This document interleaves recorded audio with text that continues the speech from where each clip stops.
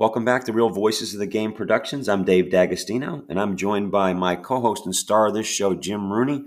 This is Toe the Rubber, player development for all ages. And Jim and I will be coming at you once a week to give you a new show on our network here. I'm excited to get to them with episode 213 here. But before I do and introduce Jim and get rolling with you guys, just want to talk to our audience quickly. 19,600 subscribers as of this morning. We're getting close to that 20,000 mark. We want to try to hit it by Sunday. Make sure you download, listen, like, subscribe, rate, and review. If you do that, we can continue to battle the podcast world analytics just like we do in baseball and keep giving you great content like you're going to see on this show today. Get us on Apple, Amazon, Spotify, or Stitcher. Hit me up on Facebook, Instagram, Twitter. I get back to one listener live every day. I get back to everybody privately. We had over 300 questions this morning when I woke up. It keeps piling up as I get closer to noon, so I'm anticipating close to 500 today. 72 countries now, grassroots to MLB front offices, just trying to build a better baseball IQ. And as our audience makes me, I'm beholden to our audience only. That's it. And they asked me to read this to new listeners. Make sure you prepare to embrace the uncomfortable truths about baseball and life as you listen to this show, as this program, like all of our others, just has no time for the comforting lies. So we're going to hit you with our new show here, Toe the Rubber, player development for all ages, right between the eyes like we do with all our other shows. And with that, I want to welcome the star of this show, Jim Rooney. Jim, welcome to your show. Well, thank you, Dave. Thank you for having me, and thank you for doing this. I appreciate it. No, we've had a number of conversations. We had you on the podcast, two of the other shows twice, and could have kept you on for 8 hours per show if we weren't abusing you. And then as you and I talked both on the phone, by text, and then finally in person, we got to meet watching our two boys play baseball. It's a no-brainer in terms of what we're trying to do, and it kind of connects with what you're trying to do up there in Fort Mill. But before we get going, share with our audience a little bit of your background. I know that those loyal listeners have heard you on the show twice, but just give us a little background on you and your professional career. And you're just not a regular dad here getting out here spouting about baseball. Well, as you know, my career started a long time ago. Back in 1981, I was the first pick in the nation by the Chicago Cubs, and then did not sign because the owners at that time, the Wrigley's, were selling the team to the Tribune Company, so they froze all the budgets. So I went back into the next draft, and I was first round picked by the Baltimore Orioles, where I eventually signed. I had many great experiences there because of the teachers, the coaches, and the big league players that I learned from. Was playing in Double-A in Charlotte. In the rain, slipped, accident, tore my shoulder up, and that was the slow end of the career. So I was out of baseball for a while, and I got back in. And all told now, I guess I have approximately 25 years of Major League Baseball experience and over 40 years of coaching at all levels, from youth to all the way through the minor leagues professionally. So I've seen a lot, and probably the greatest thing I can take out of this entire journey is I've been extremely lucky to run into a whole bunch of people, from Hall of Fame pitchers like Robin Roberts to Hall of Fame Jim Palmer to a full array of coaches and baseball people, and learned a tremendous amount from all of them. And I've tried to take something from everyone, something. A lot of what I've done is self-research and self-education because of the experiences I've had, whether they be the high ones or the low ones. And that knowledge is just accumulated over the years. When I got back into professional baseball, I taught baseball in France for a year for the commissioner's office. I ran the Bologna Fortitudo baseball program from their amateur levels to their professional level in Italy for 2 years. Worked with Sparky Lyle and the Somerset Patriots back in '99, and then back into affiliated ball with the Toronto Blue Jays as a special assignment scout and a pitching coach. Eventually moved on to the Milwaukee Brewers. First 5 years, I was the pitching coordinator in charge of developing all the pitching in the organization. And then Doug Melvin, the GM, asked me to move over to the scouting side, and I helped revamp the whole evaluation process and how we looked at amateur pitchers, high school and college, how we scouted them, evaluated them, and developed them. What were some of those nuances that you changed? Well, I think it has to do with the growing trend in baseball. Even before analytics, a lot of people looked at pitchers, through the radar gun and how hard they threw, how crisp their stuff was. Um, when I got into the scouting side with the Brewers, there was a lot of young scouts in the organization. There was a lot of young scouts in baseball, and some of them had professional playing experience, but not as a pitcher.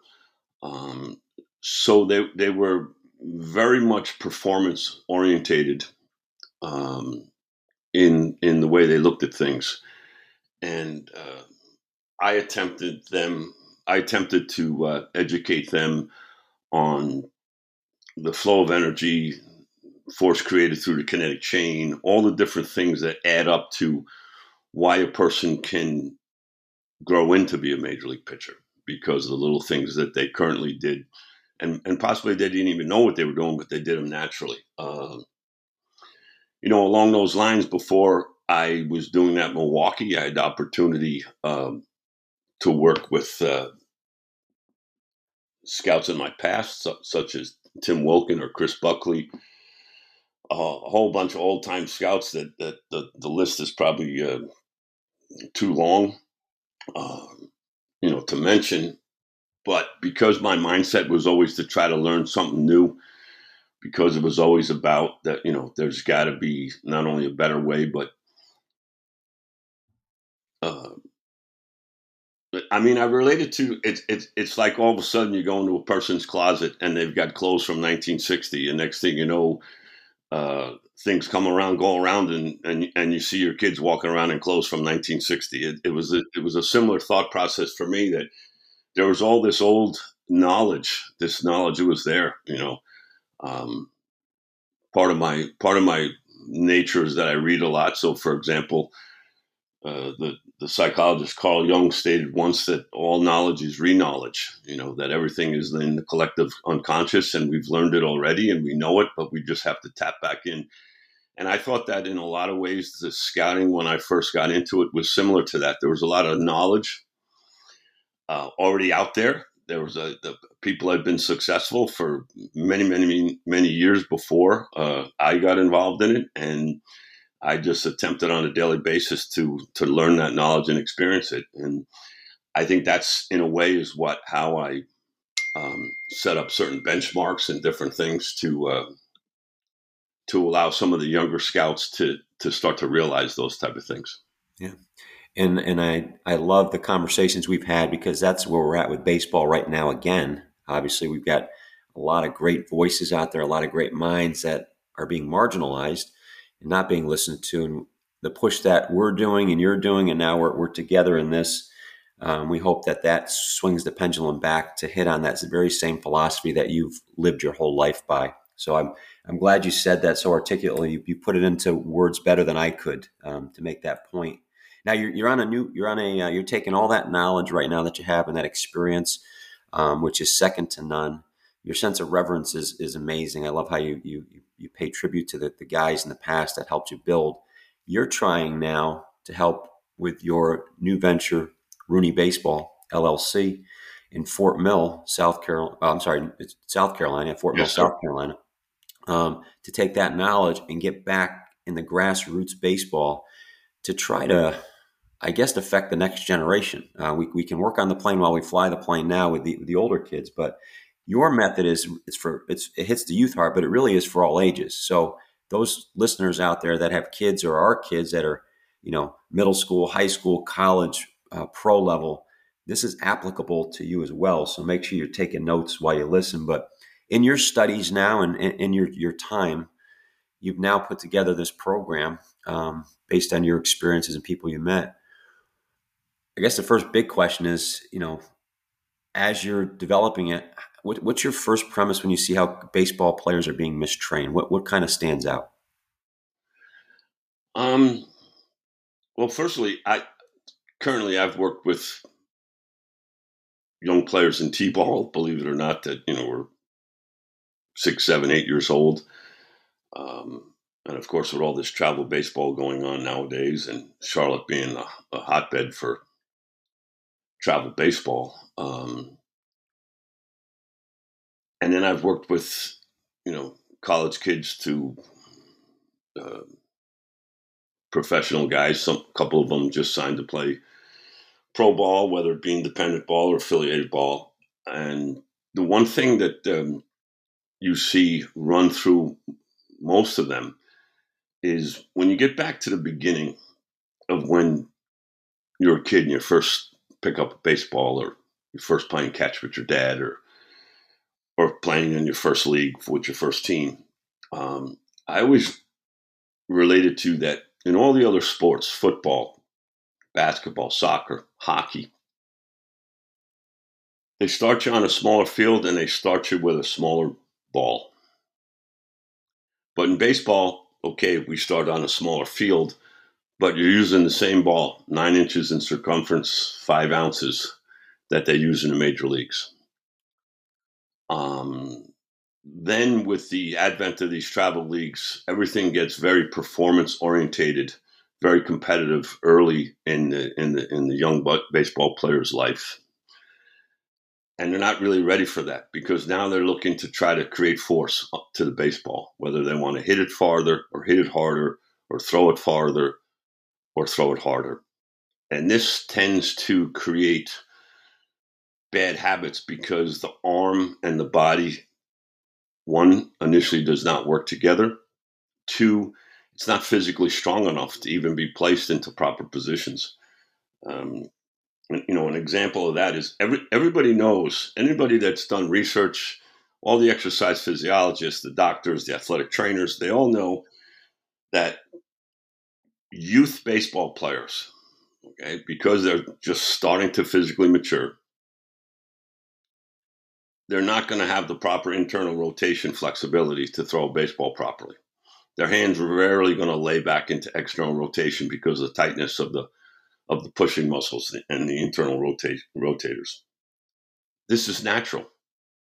Um, I often say, as human beings, we've become very good at pushing things away from us, but we're very bad at pulling. And all the research and everything that you know about how the body works is to compensate for that. We want to do like 3 times more pulling type of movements than we do pushing type of movements. So the internal rotators are much stronger in a young ball player than the external rotators, because they've never really worked any of those muscles, and they're naturally much stronger at pushing than they are at pulling.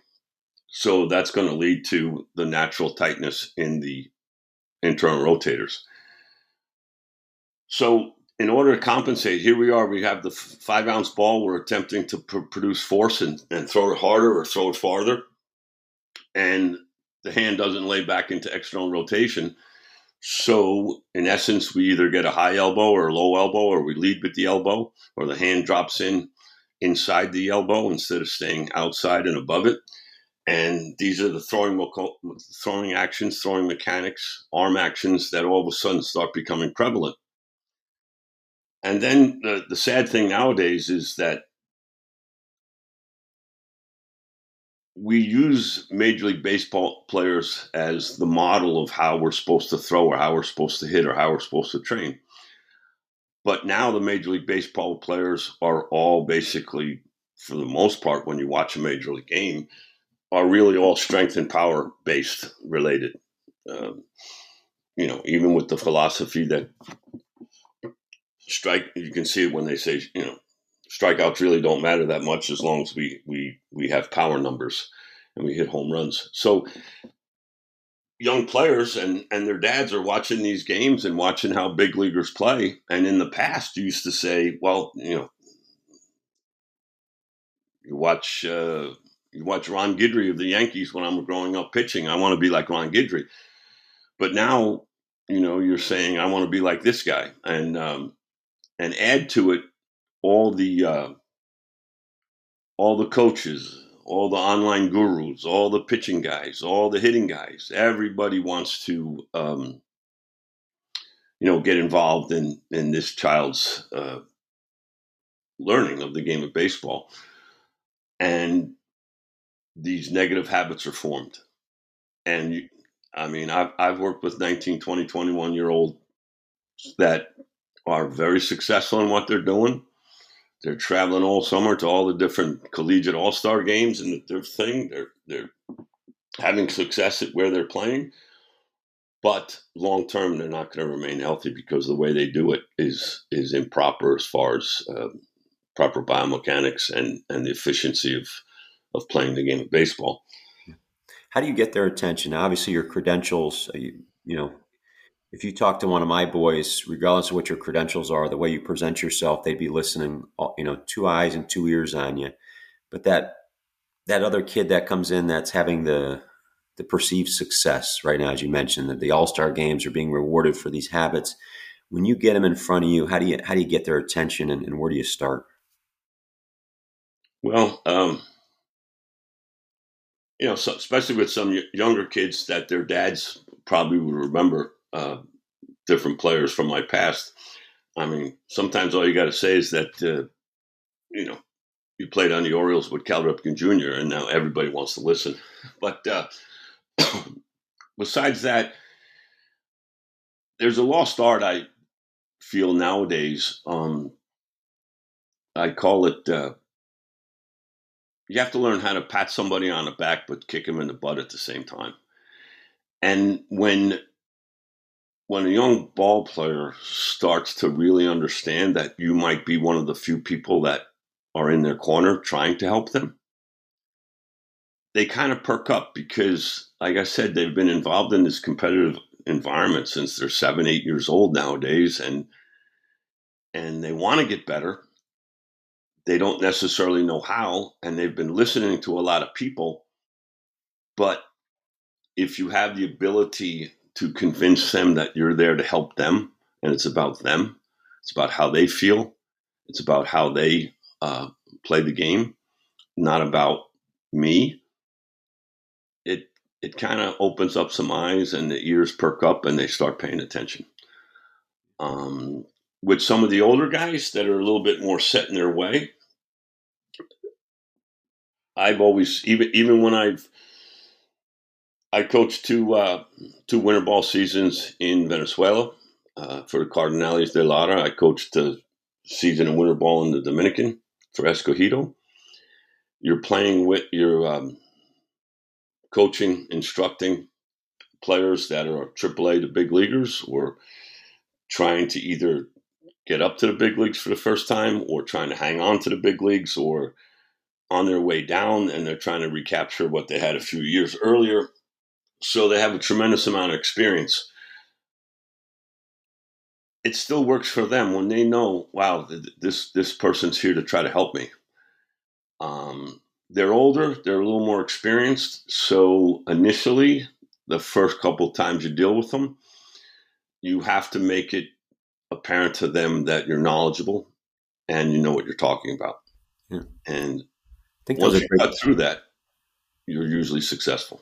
Those are great points as parents are trying to decipher between, as you mentioned, the YouTube, gurus out there. There's more of those now than Starbucks going on. So, and as our audience kind of listening to Jim, understand, as you're trying to figure out what's real and what's not, he talked about 3 important ingredients right there. One is you got to know the person cares about you. It's not a transactional relationship.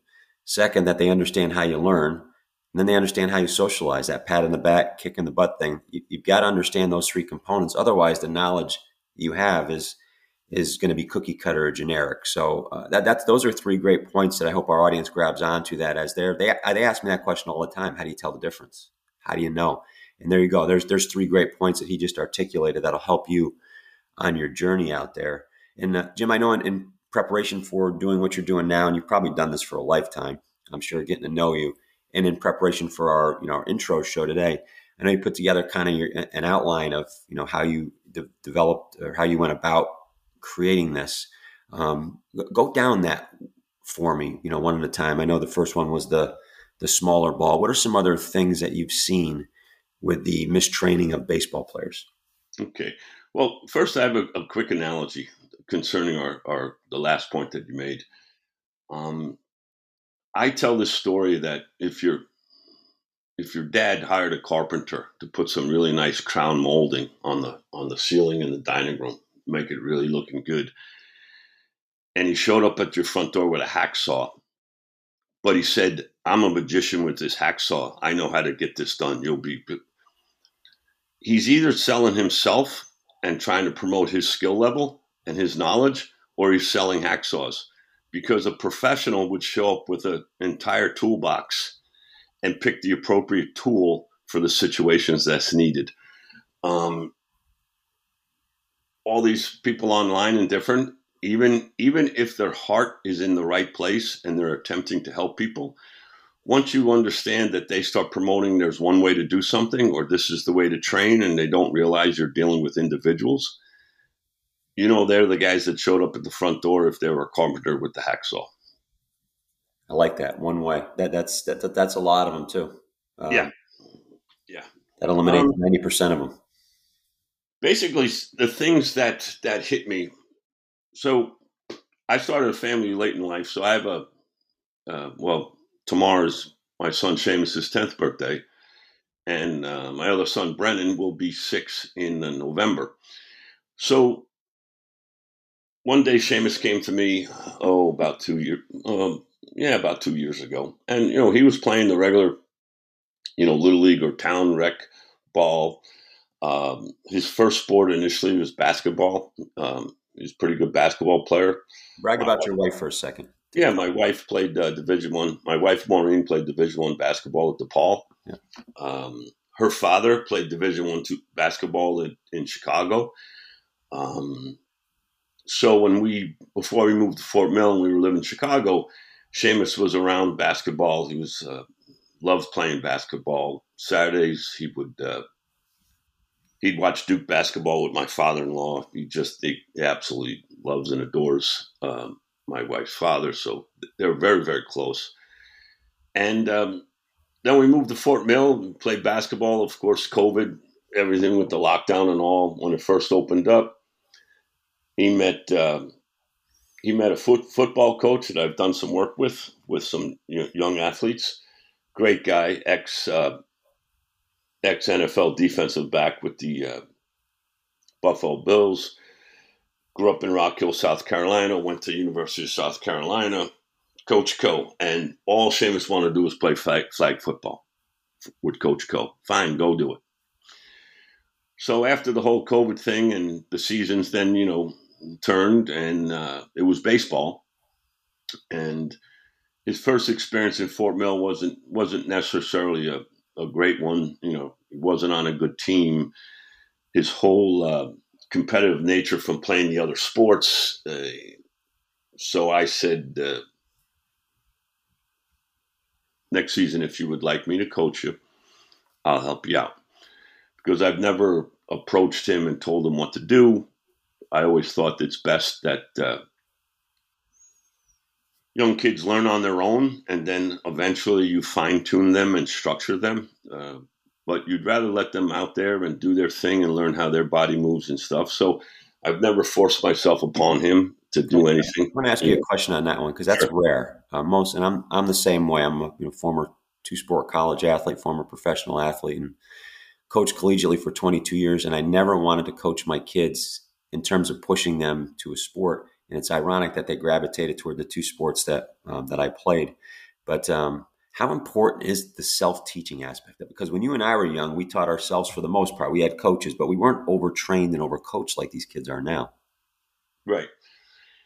I think for each individual, you have to eventually learn how your body moves, what your body type is, what the things that come natural for you, and to develop the feel of what you're doing, especially in a repetitive sport like baseball. Similar to shooting in basketball. I mean, you have to develop a feel for what you're doing. You can't be going down a checklist. As the audience is going to learn, I'm big sometimes because I'm dealing with young players with analogies. So I tell the one about 90% of kids will tell you that their favorite dessert is chocolate cake or chocolate ice cream. So whatever it is, I'll say to them, when you first started learning how to eat chocolate cake, you're probably a toddler, maybe when your mom or dad gave you a piece of chocolate cake for your birthday. And was somebody standing behind you with an instruction manual telling you what to do? And I look at you, and I go, no, of course. And I said, I bet you the first time you ate the chocolate cake, half of it was on the plate or table and half of it was in your mouth, and or maybe a quarter in your mouth and a quarter all over your face. And they laugh and they go, yeah, I think so. I said, how did you get better? Or why did you get better at eating that chocolate cake as the years went by? Probably because it tastes good. I said, exactly. It tastes good, which is similar to it feels good. So based on the taste or the feel, you start learning how to get more and more of that cake in your mouth.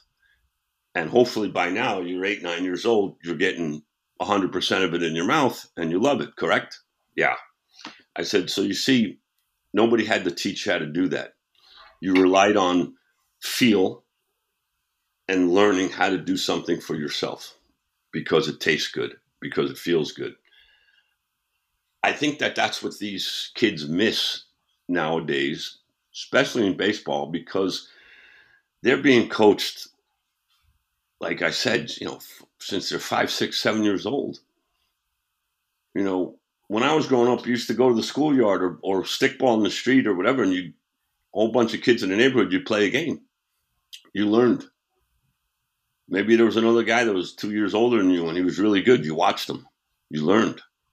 Right? You learned how your body did things. You learned even how you were to be competitive. You're not gonna love going out in the street and playing with your buddies if every time you go out there you lose or you strike out. So you figure it out. Remember, we're all our bodies are all survival mechanisms. It's going to figure out how to get things done because you don't want to fail. You don't want to lose. You don't want to die. It's just the way that we're put together. The repetitive nature of baseball, it becomes adamant that the child feels what they're doing, no matter what age. That's how you develop positive motor skills. That's how you're able to do things on a repetitive nature by not thinking, but by feeling. And this has happened in youth development way before analytics came in. But it's like these cookie cutter models or these manuals or learn how to do this. And then you read a book and you do this and that, and you try to apply it to baseball, and everything becomes like a paint by numbers, 1, 2, 3. We break down the pitching mechanic. We do this, we do that. And the person never develops the feel, because when you overanalyze a situation or overthink a situation, and overthinking in baseball is very easy to do because your mind says you don't want to fail, so you attempt to try to figure out, what am I supposed to do, to be successful. But that turns off the feeling centers of the brain, and then you're lost as far as the repetitive nature of the baseball game because you haven't felt or you've never been part of the process. If you're going down that road, any bump in the road becomes a major setback because you don't have a benchmark and a feel to how to get back on track because you've never felt it from the beginning. I think that's one of the greatest things that I do with young ball players is I get them back to understand it's about them and how they feel. With the real young player, when I'm introduced to them, I'll tell them that, listen, every week that we're together, every time we're together, you owe me a question. You have to ask me a question. And initially, if it's a baseball question, that's a positive. But eventually I want them to ask me a question about things that we did maybe last week or something that came up in their game and how they felt. When they come to see me, the first thing I say to them, I don't ask them, how'd you do this week? No. How'd you feel?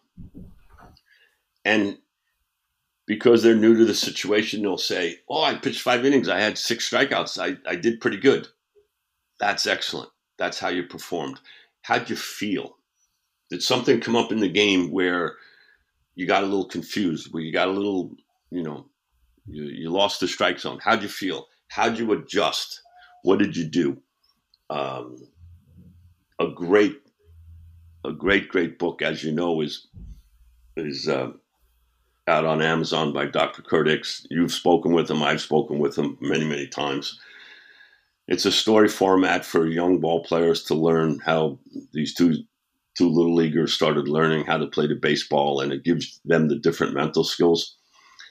I mean, I've had over 40, 50 clients that have purchased the book, and they rave about it because it gives them things to focus on so that they understand they're part of the process, instead of becoming too emotional, get caught up in this, overthinking the whole thing. And it's a great read for all young ball players. But it flows right into the things that I was teaching already, and a lot of that is centered around feel. We see that in the majors right now, correct? I mean, we've got guys that are the best of the best, and there are warriors out there, and you see them checking in between innings on a wristband or an index card, or listening to an ear comm on what they're supposed to do on the next pitch, and that's sad for me to see. Yes, I mean, not that I ever saw the guy play, but all the stories you ever hear about Joe DiMaggio was he seemed to be where the ball was being, 3 or 4 steps, and never looked like he was running, and played a magnificent center field, kind of like Wayne Gretzky on the hockey rink. They were like, he just ends up where the puck is. It's unbelievable, like it's a sixth sense. Well, because that's learning and feeling what you're doing and being part of the process, instead of being part of the analysis. I mean, nowadays, you have plenty of other podcasts that have dealt, and I've been a guest on them, where I've dealt with, the ills of what's going on in Major League Baseball now. And, a lot of that the audience knows, by just watching the big league game. But, I bring it up because you're getting to the root of it right now. You're getting to the grassroots. You're getting down in the weeds with these kids, solving the problem. That's the end result if people want to see what's happening right now. We've lost that feel that Jim's talking about. So yeah, I didn't mean to digress there, but bring it back to where you were going, especially with Dr. Rickes, because he's a fan favorite. Yeah, I mean, how I first met him was, I saw online the book, Win the Next Pitch, and coincidentally, I asked the young guys that I work with, I said, you know what the greatest thing about baseball is? And they'll say, it's fun. And I go, oh, those are all good answers. But the only thing that matters is the next pitch, whether you're throwing it, hitting it, or fielding it. And I saw his title of his book, and me being me, I researched on how to get in touch with him. Next thing you know, we were on the phone. You thought it was going to be a 20-minute conversation. It turned into like a 3-hour conversation. And I started recommending the book because he sent me a copy, and my son Seamus read it, and then I read it, and I said, this is spectacular. This is something that all young players can do to help themselves while they're not with a coach or they're not with an instructor. And they start to read some of the things that they can do, and it becomes a positive thing, and it just adds to then what they can accomplish when they're with you and they're working with you. Along those lines, there's the other thing that happens to young players is, that voice in the head. I have a theory on that, is that, that voice in your head, that was very, very valuable. That voice was very valuable when mankind first came into existence, and there was a lot of things out there that needed to be avoided. Whether it was the lions or tigers in the jungle or whatever, there was a lot of things that voice in your head was necessary for your survival. Well, nowadays, it's not really a real good use for it, because we don't really live in a world especially here in Fort Mill. We don't live in a world where there's all these different dangers that voice has to always be there and be attentive and be part of the process. So in my view, what's happened is that voice takes up, sets up shop in the realm of negativity, and it becomes, just this negative thing. It's and I remember when I was a kid, watching a cartoon, whatever it was, Bugs Bunny or whatever, and you always had that scene where the angel's on one shoulder and the devil's on the other shoulder and they're fighting. Yeah. Well, I think what happens nowadays is that there's just the negative guy on that one shoulder. There's not a lot of positive on the other shoulder, and we get lost in that voice. And that voice, it wants to make sure that it has a place and it has its own importance. And it's taken up, like I said, shop in the world of negativity. And the thing about, I think, human nature is that we don't really function well in that realm of negativity. We get stuck on it. And if you're stuck on it, we'll bring it back to baseball. How do you then focus or win the next pitch? Very difficult. So those are some of the factors I see, with the young ball players. Yeah, baseball is not the sport to get into that with, too, because it's already a sport of failure. Yes. Yes, exactly. Now, to get back to, why did I even start doing this? Never in a million years did I think that, as I was approaching my 60th birthday, would I be instructing, teaching, coaching baseball for little league age children, ball players. I never was in the cards, as far as my mind. There was a story from my past when I came home after my accident, my injuries, and 2 surgeries, and then the slow, death, if you would say, of my playing days. My mother said to me, because obviously all mothers are very concerned about their children, and also she, one time in a moment that we were alone, she said, "What do you think you're going to do next?"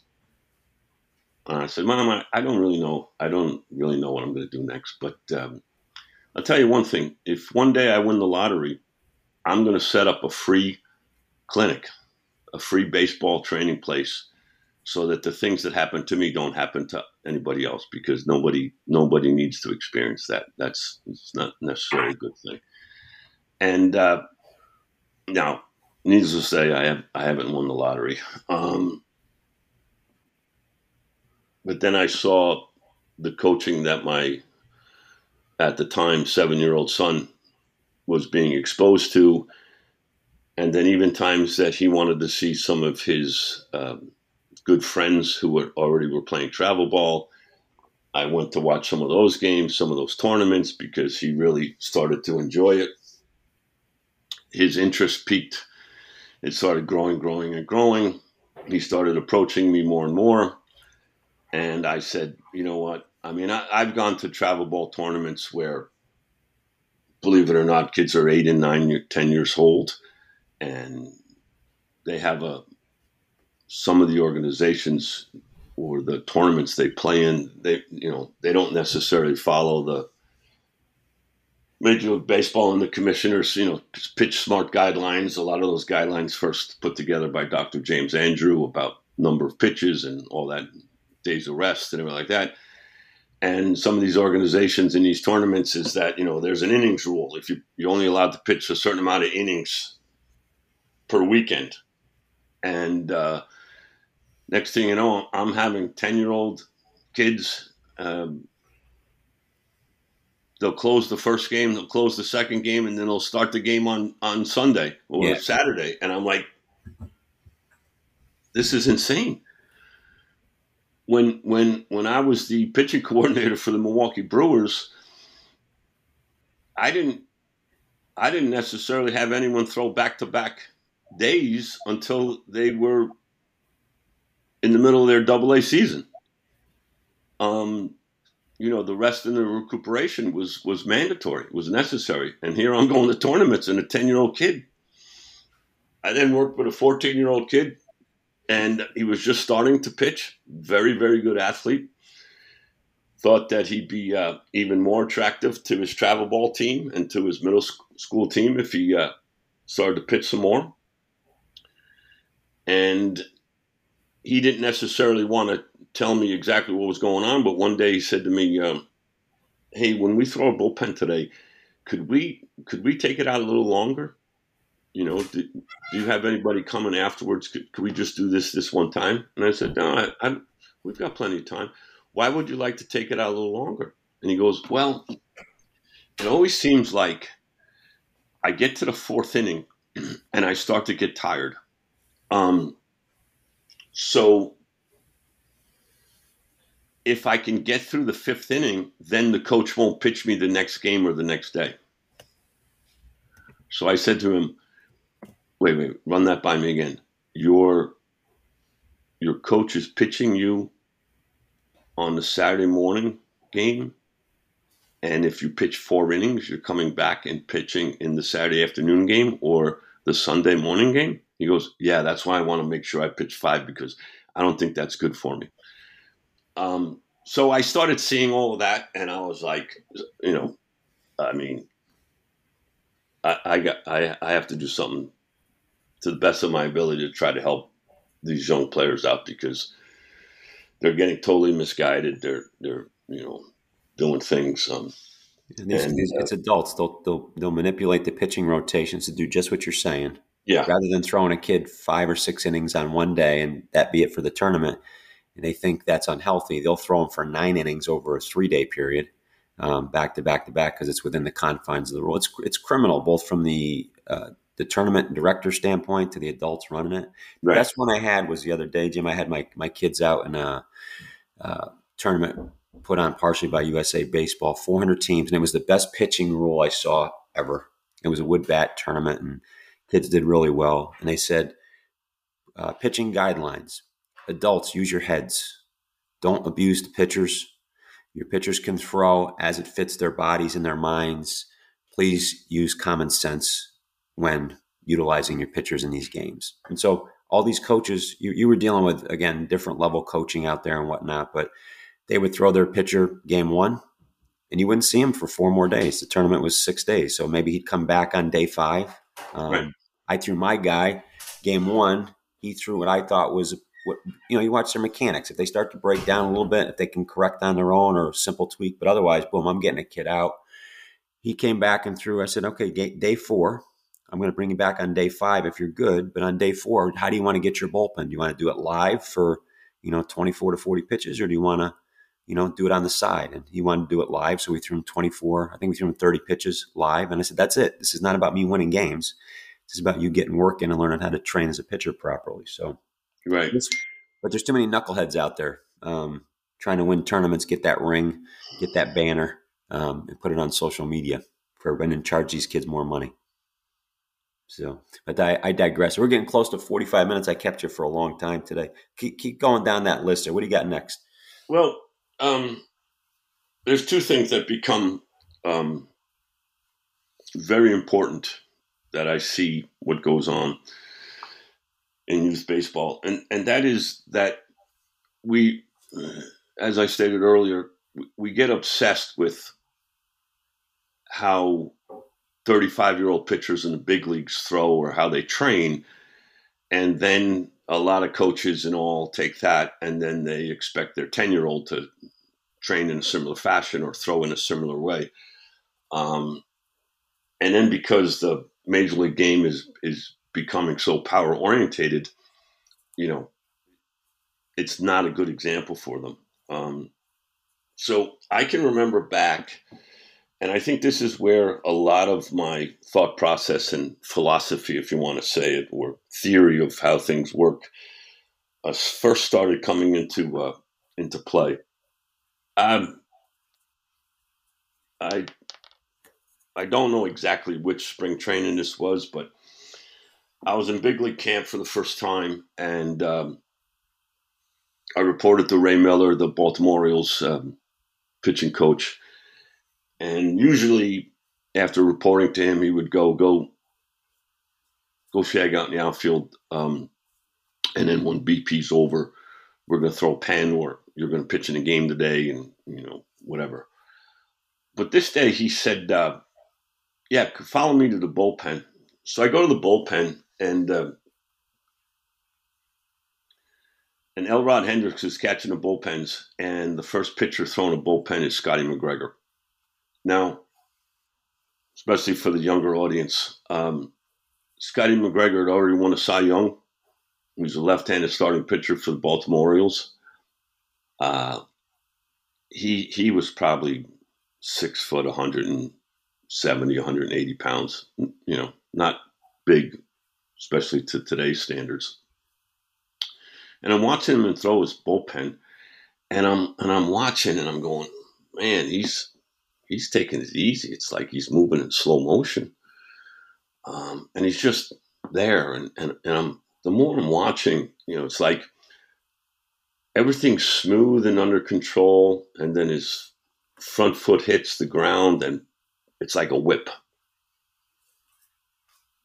So then I move to behind him because I knew he had a great sinker. He threw a lot of two-seamers, had a big slow curveball, good changeup, good command.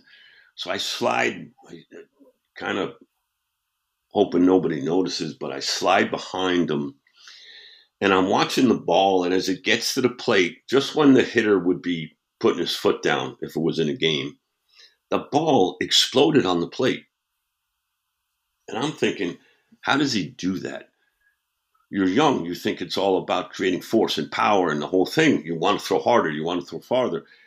You think that Nolan Ryan, because he throws 100, that's why the ball explodes. You have no idea the true reasons when you're that young why the ball explodes. Scotty McGregor, on his best day, on today's guns, would probably be throwing like 85 miles an hour, And yet the ball exploded when it got to the plate. And that's when I coined the term in my head, the ball found the glove. It just boom, right?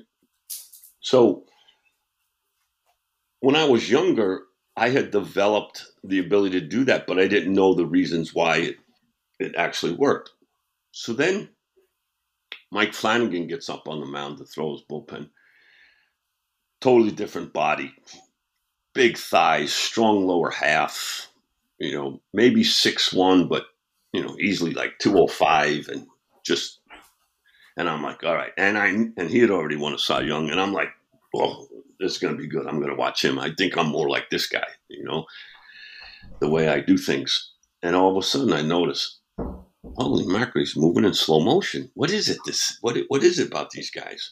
And then his front foot hits it. Boom, he explodes, and he's throwing easy in the 90s, and then probably up to 95 whenever he wants. And I'm like, man, there's something here. I got to figure it out. So you fast forward many years, because that was my first experience about rhythm and timing and getting to release point, and basically throwing the ball is like snapping the bullwhip. And sure enough, in my lifetime, pitching instructors have come up with towel drills and everything to try to simulate it. But when I was a little younger, at 15, I had the opportunity to work with the Hall of Fame coach from the University of Maine in a summer camp, John Winkin. And through him, I was able to meet Dr. Bill Thurston, who was the head coach at UMass Amherst. Oh, yeah. When he was asked to be the head coach for the first Australian Olympic team, he didn't want to get paid for it. He said he would do it, build a science lab. And you could say maybe the first, as they're called now, pitching lab, ever created, at UMass Amherst. And it was all with force plates and stress plates and all these other stuff that is probably antiquated technology for now. But I started to see and see this research and different stuff. And through him, I I read this whole theory of pitching mechanics done by like the top 15 uh, Chinese bioengineers who had no background in baseball, but China wanted to get into Olympic baseball. So they did this whole research and this whole thesis, and I read it, and they called it double spin because they were talking about trunk rotation and your hand, the two arcs that created force.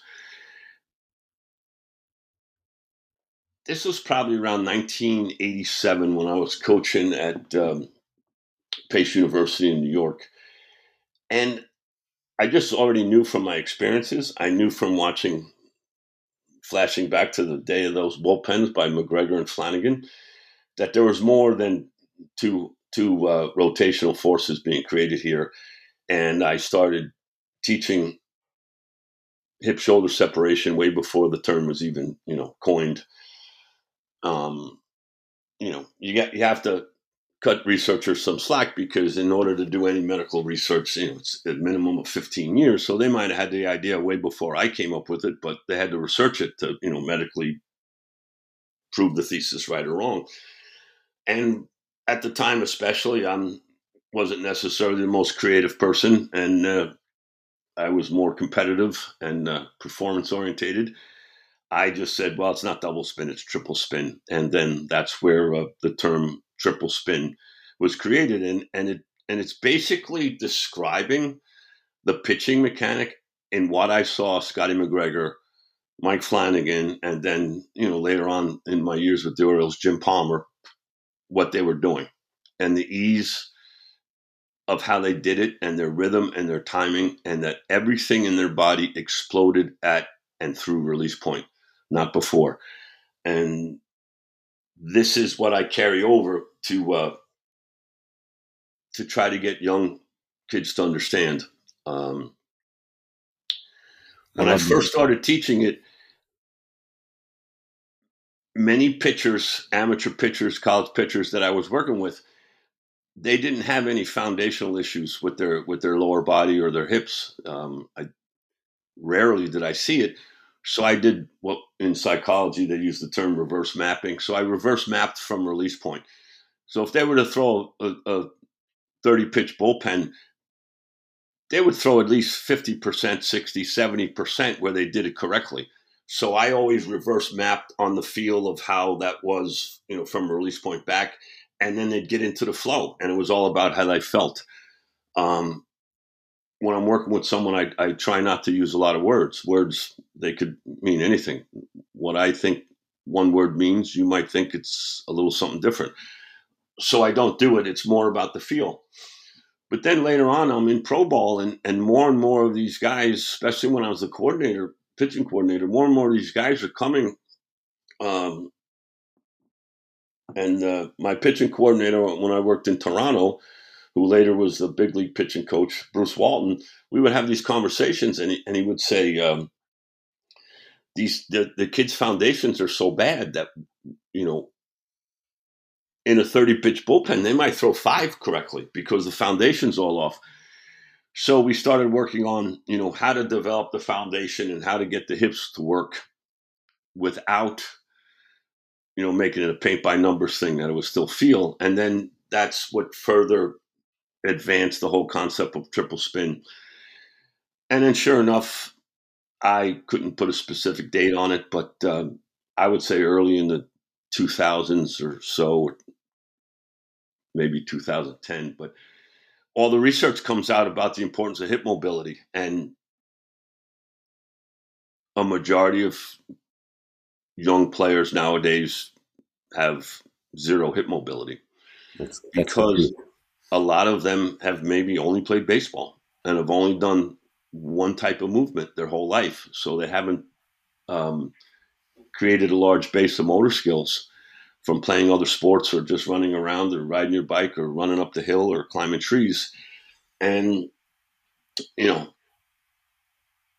in the next episode, we could maybe spend a whole episode talking about hip mobility and how important it is. I was going to hit on that because that is it's a huge component of what we're doing now, and I agree with you 100%. You'll see, you'll see these guys online training and these are high class athletes training at Power 5 football programs too, Power 5 baseball, Power 5 basketball. And you'll see them do basic hip flexion or hip rotation where they should be able to go up 90 degrees simply. And it is a struggle. You watch them struggle do it. And I don't think the people training them mean to put it out there as a negative, but what you're saying is spot on right now. So yeah, let's transition into our next show and share with our audience a little bit about what we can expect with the next show. Great synopsis about what we're going to cover. So our audience, Jim gave you a great overview of his philosophy and how we're going to approach this development phase. He's got a unique method of teaching and training and relating to people and kids. So that's your education, and we're going to get more specific as we get into the other shows. But yeah, great first episode, Jim. And share a little bit about what we can expect next. Well, my main goal with this show is, and it hit me when I was listening to one of your other podcasts with Bob Schaefer. Bob's a friend of mine. In the past, he's helped me tremendously, and just to sit down and have a conversation with him, it's like the knowledge is just unbelievable. Oh my God, he's a savant. Yeah, and so you listen to him, and I'm like, how am I gonna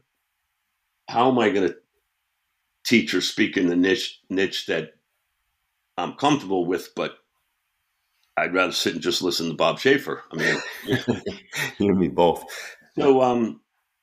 So that's when you and I had the conversation, and it was more about youth development and continuing to try to reach out and help young ball players and parents to kind of understand what's going on and move ahead and progress in their maturation. So my goal is that at times I may throw in some technical terms and different things about what I'm trying to explain, but I'm trying to bring it down to the bare minimum to take a complex concept and make it understandable. A prime example of that is when they first came out with the Modus sleeve. The brand manager asked me if I could develop a pitching manual on how, when the dad is helping their son, gets all the data from the Modus sleeve about workload and force and all this other stuff, and high effort throws and torque on the elbow. What should they do with it? Like, how do they apply it to their training and all? And Modus kind of really flew their information right over the head of the people, especially in the retail market, that purchased their product. Thus, later it was sold to Driveline, and now it goes by the name of Pulse. So I'm attempting to be the conduit to help people understand all the difficult concepts in the biomedical processes or even the mental processes that it takes to try to help your child or help your young ball players and help maybe coach your team better and do the things. There's only 24 hours in the day. I do go out and help different travel teams prep for the season. I work with their coaches on how to do things, but there's 7 days a week. If maybe I then reach 7 teams, whereas with this podcast and other things that I'm attempting to do is to just broaden the message so people can understand these difficult concepts and what's best for their child and how to move over and through sticking points and different teaching mechanisms. I'm going to steal a page out of your book, and I can be reached on Facebook at Rooney Baseball, or you can send me an email at coachjim@rooneybaseball.com. And whether it's answering questions, helping with problems, even down to some video analysis, other things, just to get guys over the hump and get them in the direction and down the path of feeling what they're doing and being part of the process and understanding why things work certain ways that they work. So I'd be open and free to take care of all that. And on the upcoming podcast, we're probably going to take out specifics, like the importance of hip mobility and get into depth on some of that. The importance of proper placement of the elbow and the throwing mechanism. What's the things that go wrong? Why do they do it? Different things about pitching mechanics. Young kids nowadays attempting to create too much force are very, very quick to their front side, how that throws off the balance, the rhythm, the timing, all the different little things that you might have heard. And then we'll try to expand on it and bring it down to layman's terms, so to speak, so that positive things can occur from it. I love it. Well, tremendous first episode. You'll now have 20,000 new people following you, and be careful what you wish for with the emails. But I encourage all of our listeners to take Jim up on that offer. Email him, reach out to his website, make sure that you utilize him. Tremendous resource, very unique individual in terms of his method of teaching. And I believe we need more of you out there because we can change the game if we have more guys out there like you that are approaching it this way. Make sure with our audience now, as we support Jim, with us as a whole network, 20,000 of you almost, continue to download, listen, like, subscribe, rate, and review. We can battle those analytics of the podcast world just like we do in baseball. We can keep giving you great content like we did today on episode 213, Toe the Rubber, player development for all ages. Get us on Apple, Amazon, Spotify, or Stitcher, Facebook, Instagram, or Twitter. You can get us live, one person a day I pick. Everybody else gets a message privately back. Continue to follow Jim. Also take him up on that offer. He said, 72 countries, I'm putting it to you. Flood his inbox. We're in 72 countries, grassroots to MLB front offices. We're just trying to build a better baseball IQ. And as you learned today, prepare to embrace the uncomfortable truths about baseball. We hit on life and health. As this program, like all of our other programs, just have no time for the comforting lies out there. We're going to get you right between the eyes. Jim, thanks for a great first show.